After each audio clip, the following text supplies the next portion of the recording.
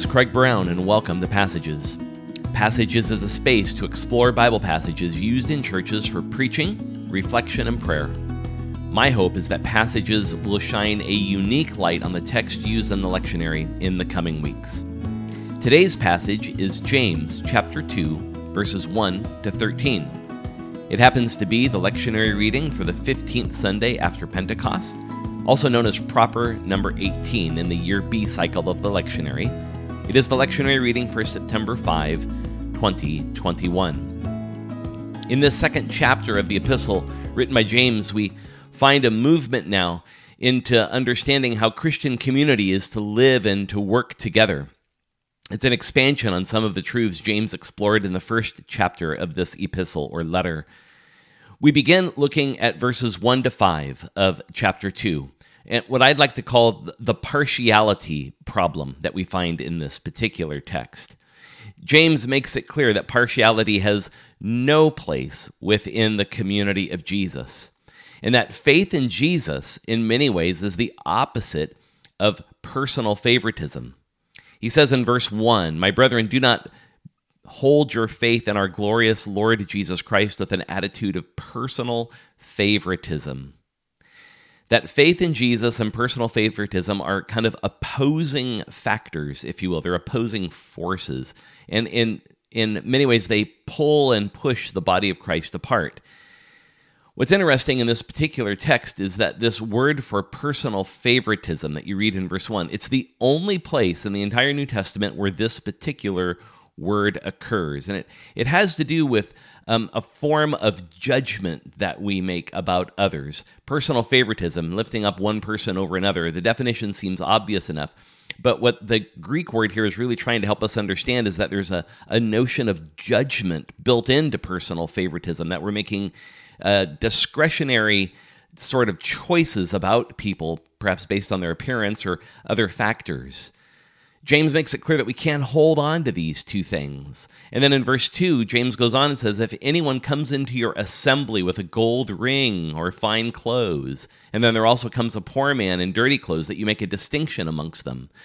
What's interesting in verse 2 is rather than using the regular Greek word for church, ekklesia, for the word assembly, in verse 2, it's a different word. It's the Greek word for synagogue. And what James might be referring to here is that this is a different kind of gathering. This isn't necessarily the gathering, perhaps, of the church or worship together, but this is an assembly, a convening, if you will. It could perhaps even be a form of a judicial gathering, a church meeting. And this kind of nuance in the text is important because there's a reference made here that when the church gathers, for whatever reason it's gathering, that they're not to practice any form of personal favoritism. But what's interesting is that this isn't the regular word for church. This is the word for some other kind of gathering. And many scholars think it's some kind of decision-making gathering in the life of the church, a discernment gathering, a church meeting, if you will. Now, notice the cultural signs of wealth here. If one person comes in gold rings, dressed in fine clothes, that may not be too different from the culture in which we find ourselves today. But in the ancient world, those who had rings and robes were not just regarded as people of means. They were regarded as some of the most wealthy and affluent people around. So if someone were to come into your assembly with gold rings dressed in fine clothes, the assumption would be made that they were made of vast wealth. Likewise, when somebody came into your assembly with dirty clothes, as it says in verse 2, then one could conclude that this person is living in poverty.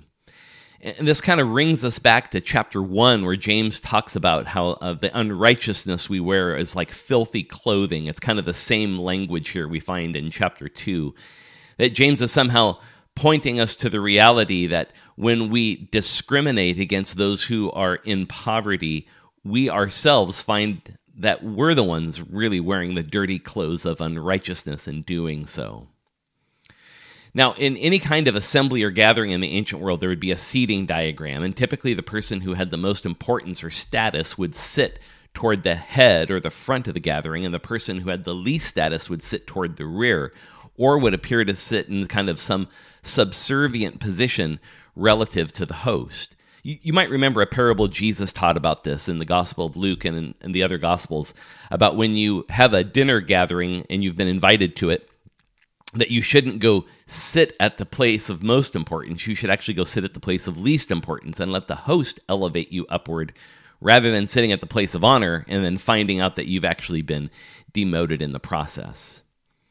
What this entire first section in verses 1 through 5 are trying to help us understand, that when we practice this kind of personal favoritism, James says in verse 4, "Have you not made distinctions among yourself and become judges with evil motives?" We need to let that sink in carefully, that these judgments with evil motives, well, what's the motive? Well, the motive is to curry favor with the wealthy and the affluent. And James would have us understand that this is the opposite of faith. It's born from a lack of certainty in Christ, that somehow we believe that we don't have enough in Christ, and so we curry favor with people that we believe have deeper resources to help us. And it's this lack of trust that helps us, or moves us away from a life of wisdom into a life of foolishness. The key passageway here is this, is that faith in Christ is a singular thing. The text on the surface in verses 1 through 5 is about how the community gave the rich priority over the poor and how that's a bad thing. And it's true, it is. But the meaning of this text is much deeper in what it's communicating to us about that kind of a community. That when we practice these forms of personal favoritism, these inner judgments about others, it's about Jesus Christ being deposed as our priority. In other words, the faith that we have in Christ no longer becomes a singularity or the most important priority and moves down the list. This is why James tells us that our faith in our glorious Lord Jesus Christ in verse 1, we can't have that with an attitude of personal favoritism. John Wesley, in his famous covenant prayer, said that Jesus is either Lord of all or not at all. And I think those words need to ring true, not only in this text, but for us as well, that faith in Christ really must become for us a singular thing.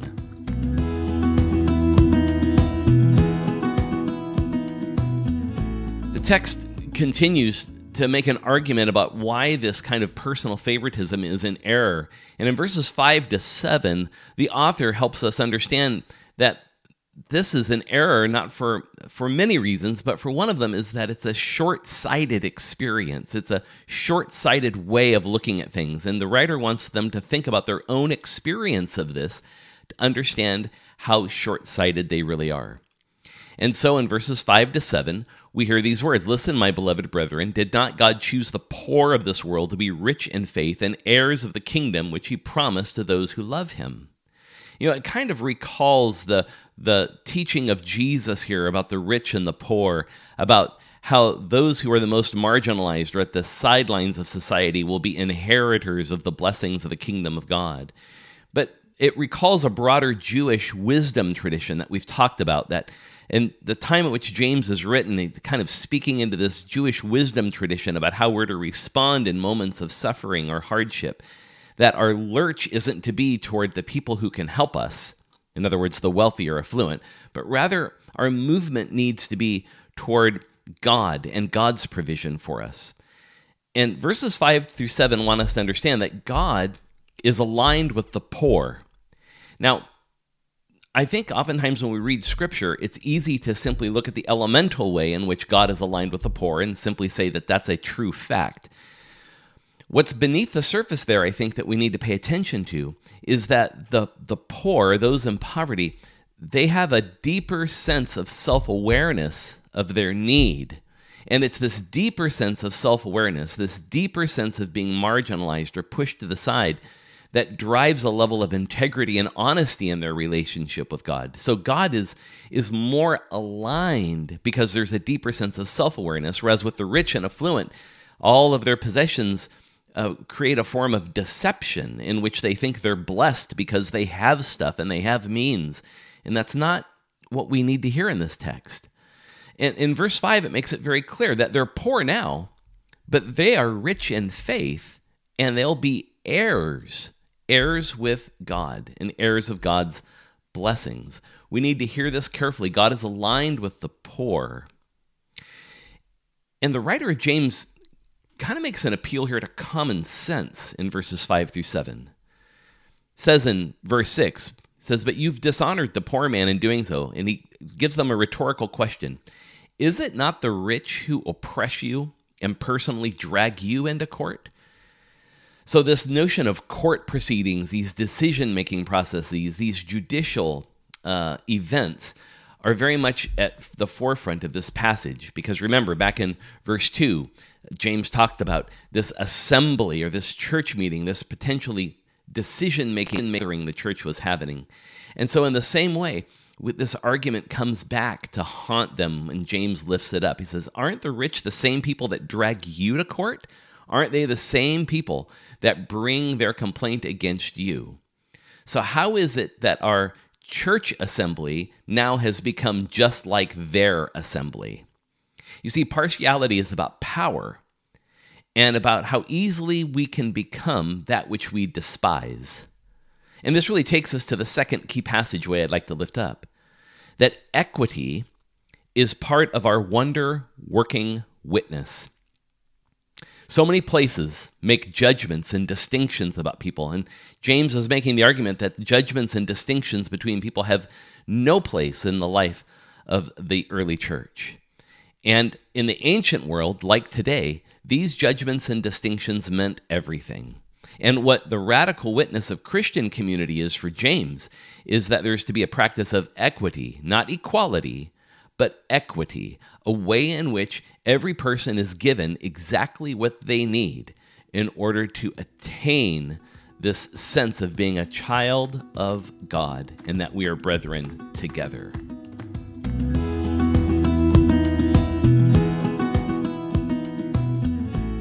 Finally, James closes out this section of Scripture with now a biblical imperative. As if the common sense way of understanding this problem didn't make any sense, James now wants to highlight the way in which, from a biblical perspective, there's no possible way we can show partiality and have some kind of personal favoritism between us within the body of Christ. And so in verses 8 to 13, James makes an argument from the Jewish law.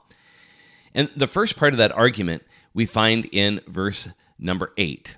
It says, "If, however, you are fulfilling the royal law according to the Scriptures, you shall love your neighbor as yourself, you're doing well." That's really the first argument here, that loving your neighbor as yourself really sums up what we need to hear here. This particular piece of Jewish law is lifted from the book of Leviticus.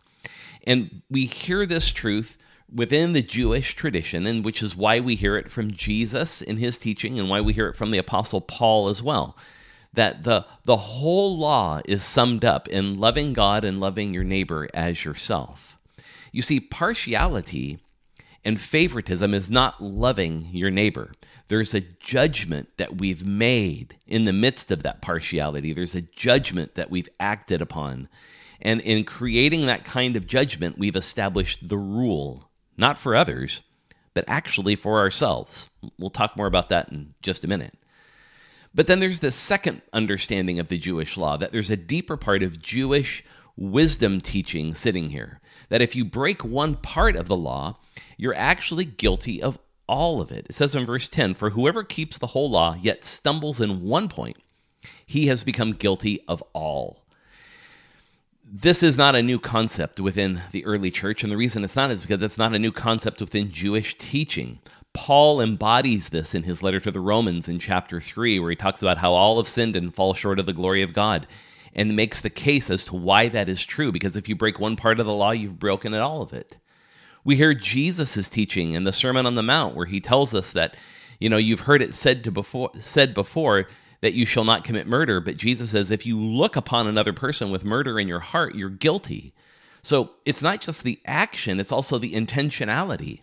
That there's a way in which Jewish wisdom wants us to understand the law as being not a tutor and a guide necessarily, but to help us understand that we all are in a place of deep need, and that we all are in a place of the need of God's grace. That transgression really is binary. Either you keep all the law or you break all of it. There's really no middle ground. And Jewish wisdom is trying to drive us to a place of a more sophisticated understanding of our ethical life It's not just about whether you can keep the law or not keep the law. It's about whether or not the drive and the momentum of your life is that you love your neighbor as yourself. Which really takes us to the third part of this argument about Jewish law.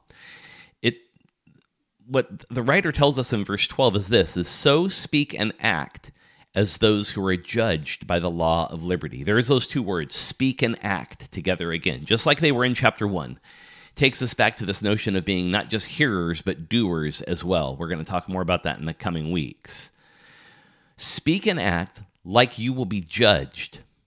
And what it does is it draws this entire section together in James.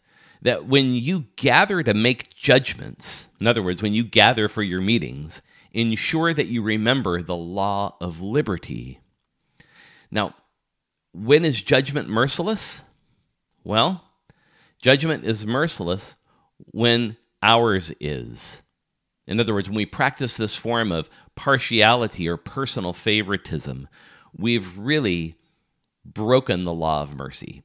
The idea here is that mercy triumphs over judgment, is what James concludes with. This is a deep thread of the Jewish wisdom tradition, that mercy triumphs over judgment. And the key passageway here is this: the error to make is on the side of mercy, never judgment. The scriptures are clear. Which error is the most dangerous? Which one is life-giving? And this is what the law of liberty is that the author refers to in verse 12 and also back in chapter 1.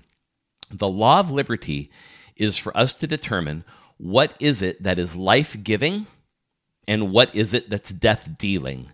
And which of those frames are we going to live in? A life-giving frame or a death-dealing frame? Because the whole law boils down to loving God and loving neighbor. The question is how we're going to embody that in a life-giving way or a death-dealing way. And we do that with our words, our actions, our doings, our thoughts. In every way, we have opportunities to give life to others or to deal out death. And the writer of James is telling us is that when we practice any kind of personal favoritism, we're dealing death. But yet we have an opportunity to give life by leading a life that draws the community of Jesus into equity together. That's it for this week.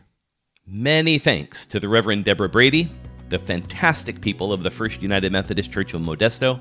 They're using this podcast, Passages, as part of their sermon series on the book of James. I hope that you are blessed by Passages as you prepare to receive the sermon each week throughout these late summer and fall months. For now, I bid you all grace. Thank you so much for listening, and we'll see you next time.